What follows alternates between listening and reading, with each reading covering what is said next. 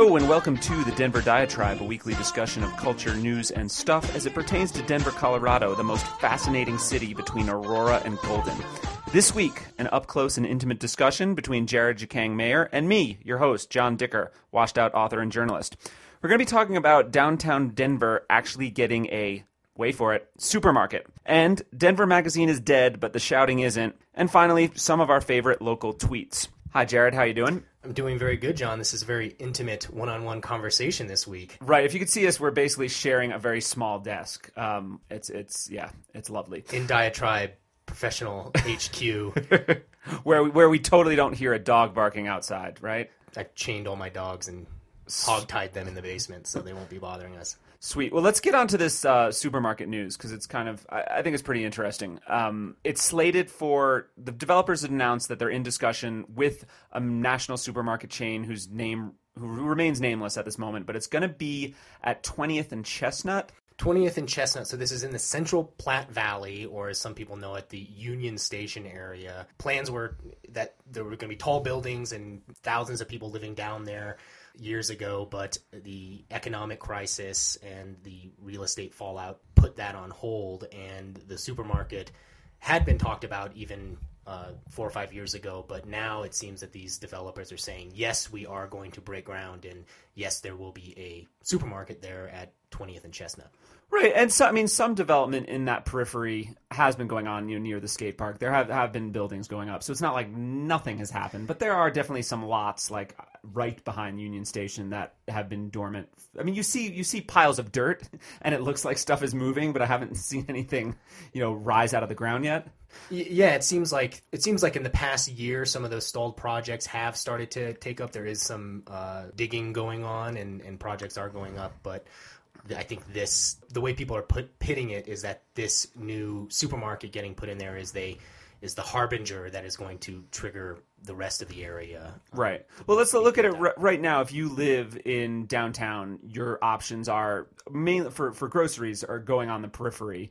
You're going to go to the Pacific Mercantile for Asian food, or you can go to the Not So Safeway. You can and the King Super on Spear, but that's still getting further out. And then there's the Vitamin Cottage on Platte and 15th. Yeah, and you can go a little bit further up into the Highlands at the Safeway on Federal and 26. But yeah, for anyone who lives in that entire vicinity, if you actually live in the glass, what's it called, the glass tower, glass house? Yeah. All of those high-end lofts and not so high-end places down in that vicinity, you really got to get in your car and make a trek out to one of these other supermarkets. So the convenience factor is not there at all. Right. And so Joel Warner, who's not here today, he had a blog post on potential supermarkets we'd like to see in this spot. And he did quite effectively preemptively shout down the people who are crying for Trader Joe's. Not that we wouldn't want Trader Joe's, but as Joel said in his blog, if they wanted to be here by now, they'd be here by now. And the conventional wisdom is that the local liquor laws that prevent a grocery chain can only have one grocery store that sells alcohol. That's the current. Well, and there's that, and it's also the sheer economic fact that Trader Joe's, like a lot of major chains, relies on their distribution centers as the hub for all their other stores. So in areas where there are many Trader Joe's, it's because they have their central distribution center, and then they open up Trader Joe's around that. But I don't think. Do you think that's the big issue? Because they're in Santa Fe, which is 5.5 hours away. That's not inconceivable. You know what I mean? That's not, and it's a straight shot up 25. Yeah, I don't know what formula they go by, but I do think that that's as big of a factor to Trader Joe's not coming here as the liquor law thing, because as a lot of people pointed out, Trader Joe's could open up one store here in Colorado and have their one store hold that liquor license. Yeah. If they wanted to establish that, I think that the way that they look at it is more of a strategic thing. Like, if we're going to move into a region, then we're going to go all out and open 5 stores. Yeah. And maybe in that regard, the liquor license thing is stopping them. It's not. Right. It just seems interesting because Santa Fe and Albuquerque are tiny compared to the Denver metro area, and especially how fanatical people are about Trader Joe's, you would get people from the Springs and, you know, pretty far out. Okay, so let's fuck Trader Joe's. We're just oh, can't we talk about them? We're going to wipe that from our minds and actually think of what are the more likely candidates to be the first supermarket down there in downtown. Well, I'm hoping it's not King Soopers or Safeway, just because they already kind of dominate the market. I'd love for it to be Sunflower, because they're kind of the in between a regular supermarket and Whole Foods. Really good produce. And then if for some reason Vitamin Cottage wanted to move and build a slightly bigger store at that location, that would be fine. I really like them too. I think that would be fine. I think that's pretty unlikely. I think Whole Foods would be the more likely candidate to go in there because it fits with their demographic. They already have their store in Cherry Creek. They have one on Capitol Hill. This would be a really great flagship store for them right in the downtown area. Yeah. But I have to say, John, I really think that the more likely candidates are going to be a Safeway or King Soopers. I think that, you know, they're a national chain. They can get in there. And there are some Safeways and King Soopers, particularly if you ever venture out into the suburbs. It's always that weird transformation when you go from chain stores within urban centers and then you go up to brand new, beautiful, shining suburban strip malls, and you go into these places and it's, you know, like you stepped into the future. Everything's brand new and they have all kinds of organic produce and things like that. So I can imagine them sticking a store like that into the downtown area. Are there any concerns, or is the lot big enough to accommodate the parking, or is I guess might be a very naive fantasy that people are going to be biking and on foot to this place, which I'd love to believe is true, but I'm not really believing it's true. Yeah, well, the plans for this, as they've been sketched out and posted on Westward.com and DenverInfill.com, that's the blog of our urban planning friend Ken Treppel, it shows the supermarket as being part of a larger mixed-use residential development that will include a parking garage on inside of it. So there will definitely be parking associated with that, because I don't know how you can have a major supermarket like that unless you provide some level of parking for people to get there. But I have to say, if you look at the designs, the architectural designs for this building, it's not really that striking. It looks pretty generic, so that's a little bit disappointing. You would hope that they'd find a way to be a little bit more creative in their architectural designs rather than just going to the default sort of new urbanist, lofty style. They probably just it's probably a Google thing that you can just download.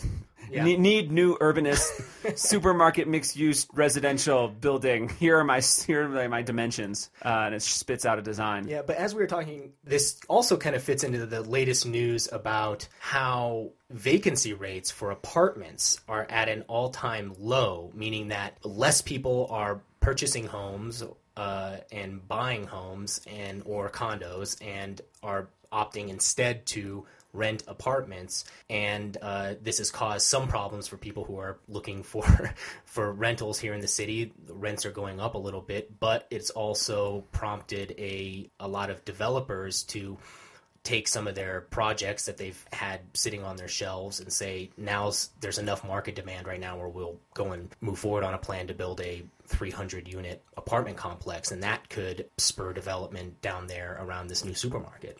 Right. I mean, it's to make an urban area livable. It's one of the things that's absolutely essential, is where people can get groceries. So I mean, I think it's a win. I was interested. The Post had that story about these demographic, about the rise in vacancy, and it's at a 10-year high, 10-year low. So that's pre 9/11. That's pretty striking. But then they went on to point out that the unemployment rate is still near 10%. And I do wonder, for a while it was Colorado really had a much better unemployment rate than the rest of the country. And is that a factor in this? Is the fact that our economy sucks less than so many other major cities part of this rise in demand? Yeah, and that's the other question. It may be a low vacancy rate, but the people that are looking for apartments might not be the people who are going to be renting the high-end brand new apartments. Right. These might be people that are looking to pay $400 to $500 a month for a 2-bedroom place, and they're certainly not going to be living down there in the Central Platte Valley. They're going to be snagging up apartment buildings that are a lot older. Maybe one's on Capitol Hill, maybe one's out in some of the older suburbs. So that's a factor as well. But I do know that, at least from what I've been hearing from developers and real estate people, they're using these new statistics about the vacancy rate to say we're finally going to get off the shitter on these projects, and that is even in some cases taking projects that had originally been planned to be condos, one's apartments or units that you would sell off, and converting that to rentals. That's what the Spire did, and they've been tremendously successful. That's I don't know how tall is that building, 100 floors or something like that. Originally, most of those were supposed to be condos, and when they opened up sometime in 2008, like right at the cusp of the financial crisis and the real estate crash, they were lucky enough to be able to turn really, really quickly and instead say, no, we're going to be renting these things out. And now their building is almost totally full with, a lot of young people, maybe not so young people, retirees deciding we're just going to be able to rent here, live in the city, and that's the best option for them. Yeah. It'll certainly be interesting to see with a potential grocery store. I haven't heard any reports on when construction would begin. Yeah, I think they said they were going to break ground in December of this year. Okay. So maybe we could see it June of next 12. Summer. Yeah. You'd see an opening. Right. Certainly isn't going to take as long as the IKEA, which is, I think, now end of July. No, it's going to be interesting with that and potentially new residential buildings, the increase in traffic, because everyone who lives in the city who can afford these places, my guess is they're going to have a car, and that's going to create some issues, and that'll be interesting to see how the planning will work. All right, let's move on to Denver Magazine, which folded the other week. It was bought out by 5280, and there is much uncertainty about the publisher, CEO, what's his face? Michael Ledwitz. There's a lot of speculation, and by speculation I mean anonymous blog comments saying that he owes a lot of people a lot of money, and then he's gone to Westword and said, he's published his phone number, I know no one, anyone, I've been a perfectly respectable businessman. Why do we care about this? Well, first of all, the news that 5280 Magazine was buying out Denver Magazine was a big surprise to a lot of people. Of course, for anyone who doesn't know, 5280 Magazine has been around for probably over close to 20 years. In Denver, it's sort of known as the city magazine. Obviously, we know a lot of people that write for them. And they have a pretty large distribution and subscription rate here in the city. And if you're a plastic surgeon and you don't advertise there, you're an idiot. Yep. But then there's been Denver Magazine, which is a lot younger. I think 2002 or something like that. They started up, and it was kind of the fancy little cousin of 5280 Magazine. And whose front of the book layout seems to be ripped off almost entirely from 5280's. I mean, it looked suspiciously similar. Yeah, and it was started up by this guy, Michael Ledwitz, a younger guy. He might be in his late 30s right now, but I'm not totally sure on his background. Came from Florida. He had owned and published something out there. I think he had some money in the bank to be able to open up a project like this. But Denver Magazine, it never really got its identity correct. It was trying to appeal to the luxury demographic, a lot of advertisements for diamonds and watches, and then they really made a even larger focus on fashion. So you'd have a lot of fashion issues, and then in the back you'd have all the photographs of all the rich assholes smiling at expensive parties. It was always a sort of a rivalry between 5280 and Denver Magazine. The news that 5280 bought out Denver Magazine only to shut it down, I don't know if that was ultimately correct. I think there's some context that we're missing in here. From what I've heard is the buyout, what that involved for Dan Brogan, the publisher of 5280 Magazine, what they get is the name Denver Magazine. So they now own that. They get Denver Magazine's email list. They get, some of their other marketing things like their Twitter account and their Facebook account. But other than that, they don't really... It's not like they take anything. It's not like they're bringing on the staff. It's not like they're getting any of that. If you can kind of pick apart a lot of the blog comments, we don't know how many of them are true. If it's just people wanting to bury an axe in Ledowitz is back. But certainly there was a large amount of debt Denver Magazine was operating under. So it could have been a thing that Denver Magazine was already going to be closing down anyway, even if 5280 Magazine would have never been part of this. And this was just a deal that... This is a deal for some email lists and some Facebook followers? Like, yeah, that's... Yeah, I mean, and you know, he can approach 5280 and say, hey, would you like to purchase our naming rights and all this other stuff that if they declared bankruptcy or went out of business would have gotten flushed down the toilet anyway. And 5280 was like, sure, we'll take that on. And the narrative that gets spun out is like this was a takeover by 5280 Magazine, which I don't really think is the case. Right. It was just kind of jumping on it, most likely jumping on an opportunity. It's also worth mentioning that there's also 303 Magazine, which is another urban magazine. Yeah, another glossy urban mag. And, you know, Denver's a city that has, you know, we have one alternative weekly. We now have one daily newspaper. The idea that we could sustain 3 monthly city magazines is kind of stretches the imagination. Did you ever read Denver Magazine? I read it a couple of times. I tried to read this one story about our friend, the Osama bin Laden hunter up in Greeley. It was a profile, and it was painful because I'm interested in the guy as a profile of a kind of quirky Colorado character. It's pretty interesting, and it was just really poorly written and not interesting. And that was the problem with Denver Magazine, is it never really developed out its editorial voice. This was something that I think a lot of sort of glossy lifestyle city magazines go through, this evolution where they start out having a lot of really nice photos, but the editorial content just sucks. Yeah. But then they grow up and they develop out enough editorial resources, monetary resources, to actually pay good writers to do stuff. And that's something that a transformation that 5280 underwent a long time ago. Right. If you read 5280, like, you know, eight years, yeah. or even the early 2000s, it was pretty painful. It was a different mag. Right. I mean, I still sometimes think some of their arts and lifestyle coverage is advertorially, the tone of it and flavor. But the reporting, as I've said before, it was Lindsay Kohler's piece, Gone, that won a national mag. That was a fantastic piece of journalism. And Max Potter does, and a lot of the other staff do fantastic work there. Even though, and it's interesting because if you just browse the cover, if you never read it, sometimes the service pieces, they're always going to have a service piece on the cover. So you just might make the mistake of thinking that it's complete fluff because it's always the top doctors or, you know, where to hang out with trophy wives. But there's some great journalism in there.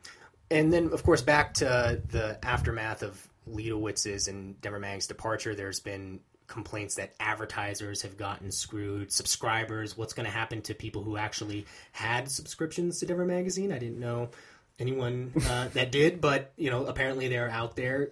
Are they going to get refunds, or are they all of a sudden going to get subscriptions to 5280 Magazine? That's been left up in the air. So it just appears that in this departure, there's a lot of angry people who, in blog comments and in other means, really want to hold this guy Ledowitz to task. And in the article that Michael Roberts on Westword.com wrote, did an interview with Ledowitz. And what did you take from Ledowitz's response to some of these accusations? I think I'm always in favor of going after angry anonymous blog commenters. A lot of times, yes, you need to remain anonymous, but after a while, when no one's coming forward publicly on something this is not national security, you know what I mean? This is not Deep Throat. If you legitimately have a grievance, put a name to it just to show that there's some transparency there. I don't know. I mean, I'm so far away from this story, it's not funny, but yeah, I just don't know. I think that at very least, just to say it again, the sheer amount of it and the detailed nature of what some of these people are saying about this, I do think that he has a lot of sorting out to do, and hopefully he can make these people right and not just jet off back to Florida or the East Coast or wherever he came from and just leave everyone in their wake. But yeah, who knows? Well, what one publisher, not a magazine publisher, a weekly publisher, told me is that publishing is a very you get a psychic paycheck. It has the perception of glamour when you're a publisher, as opposed to something that makes money. I don't think there's glamour in owning a coal mine. per se, or an oil and gas company. In magazine publishing, there is, and that's why a lot of these things start up when there's they become vanity presses, right? Yeah. It becomes just a platform for you to say, and I have to say, I actually ended up randomly at a few of these Denver Magazine parties, and it was very much about like this upper class scene of people who like to get together and celebrate each other's beauty and wealth. And what the hell were you doing there? Oh, I was at one party, a Christmas party one year. I can't remember the name of the club. I think it even closed down. And as that party ended, the Denver Magazine party started up. And the next thing I knew, I was at the Denver Magazine party. So I was there, and I saw Leibowitz standing there in his suit, or it's Ledwitz. I'm not sure how to pronounce his last name, but anyway, I think that from my impression of him is that this was a fun thing to do. He had the money to do it, and maybe let some of those tendencies of wanting to put on a good show get the better of his business sense, and didn't operate that correctly, or maybe Denver's not big enough for 2 city lifestyle magazines. We'll have to see. Let's get a third kind of serious topic of local Twitter followers or local tweets. I don't know about you. I use Twitter mostly for my business, and I don't really follow it the way I think most people do. And a lot of it is just retweet this, retweet that. And sometimes it's a good aggregator for what's going on the web. A lot of times it's just, hey, I'm cold this morning. I just had a cup of coffee. I mean, like, just tedious. Yeah, and I think that Denver's Twitterverse, is that what they call it? Yeah. Is undeveloped compared to some other cities, but it's good to point out at least a few of the people that are producing good Twitter content. I can't believe I just said that, but they're active on it, and they're worth putting on your list. Well, who do you got? Well, one guy I have is our friend Ari Armstrong, who's a libertarian writer and pundit. I think he lives up in Longmont, but he is blogs at freecolorado.com, and I don't necessarily agree with everything he posts, but the sheer amount of time and effort that he spends on Twitter, I don't know if he's getting paid to do this, but it is like a part-time job, at least for him, like the sheer amount of surfing around and commenting and kind of, if you want to do Twitter right and develop a good following and expand your reach via Twitter, he knows how to do it. So it's Ari Armstrong, A-R-I Armstrong. So follow him on Twitter. The other guy I have is Brofax. That's Brofax. And this is a guy named Eric Lubbers, who's been around Denver for a long time. He's, I think, the managing editor of YourHub.com, but he has a blog called Brofax. That's the confluence of Colfax and Broadway. And Broadway. Oh, I thought it was bro. So you really want to know what Denver's like, go hang out at the bus stop, the RTD stop at Colfax and Broadway. You'll see some very interesting things. And so that's his blog. It's mostly just him and his part-time taking photos, making funny comments, really lighthearted stuff, but I always enjoy. So check him out, Brofax. Oh, I just got one, which is at Jim Hickox, who's a local comedian and someone I know personally and professionally. He has a lot of I would hate to use the word shock jock, but some of it is because that it's a little bit funnier than that. But it is pushing the envelope sometimes. Like one of his recent tweets says, "My poop fizzes when it hits water. Is that bad?" Or a real think piece. Yeah, when you say the word escort, the word whore is still in there. They're just little nuggets of wisdom. Okay. Yeah, so it's at Jim Hickox. So I endorse him as someone local to follow. Okay. I almost forgot about love and hate. What do you got? I have a love. I'll call it a love. It's mostly something that was really notable to me, at least, as someone who has followed and complained very vocally over the years about the insanity of Denver's pit bull ban.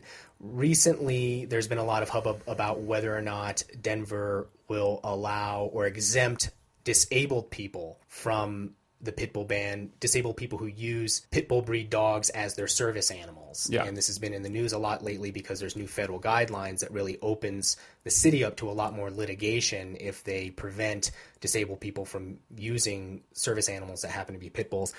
The city council and the political leadership had shot down very publicly any attempt to change that.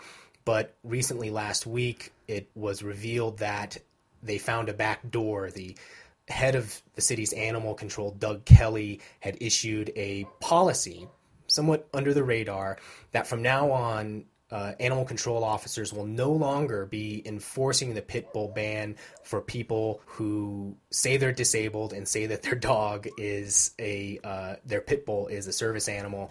There's I wrote a really quick blog about this for Westward on Friday that we can post, but to me it was a pretty shocking turnaround for a city that has defended this pit bull ban 100% without winking or blinking at all in the face of a lot of this controversy. And this was sort of a way for the politicians to cover their ass, for the city to legally cover its butt, and hopefully for people who are disabled that happen to have a trained pit bull to be their service dog, they can use that too. I gotta hate... going back to one of my tried and true themes for local media, which is stop being pathetic. A lot of times, especially on the TV news, though the weekly and print is guilty of this too. We do the what is the Colorado connection to blank global or national news event when there is no Colorado connection. This week, of course, it was the royal wedding, and Channel 7 News did a piece on people in Cherry Creek buying dresses that Kate Middleton is seen wearing. And this is their connection to the royal wedding, and just how much Colorado women admire and follow Kate Middleton, who I just don't get the fuss over. Anyway, I don't understand this kind of adoration for monarchy, but that's just a separate story. But it's just, stop being so pathetic. There's no Colorado connection to some news stories, and that's okay. I think that's all the hate and love we have time for. For Jared and for John Dicker, we are out.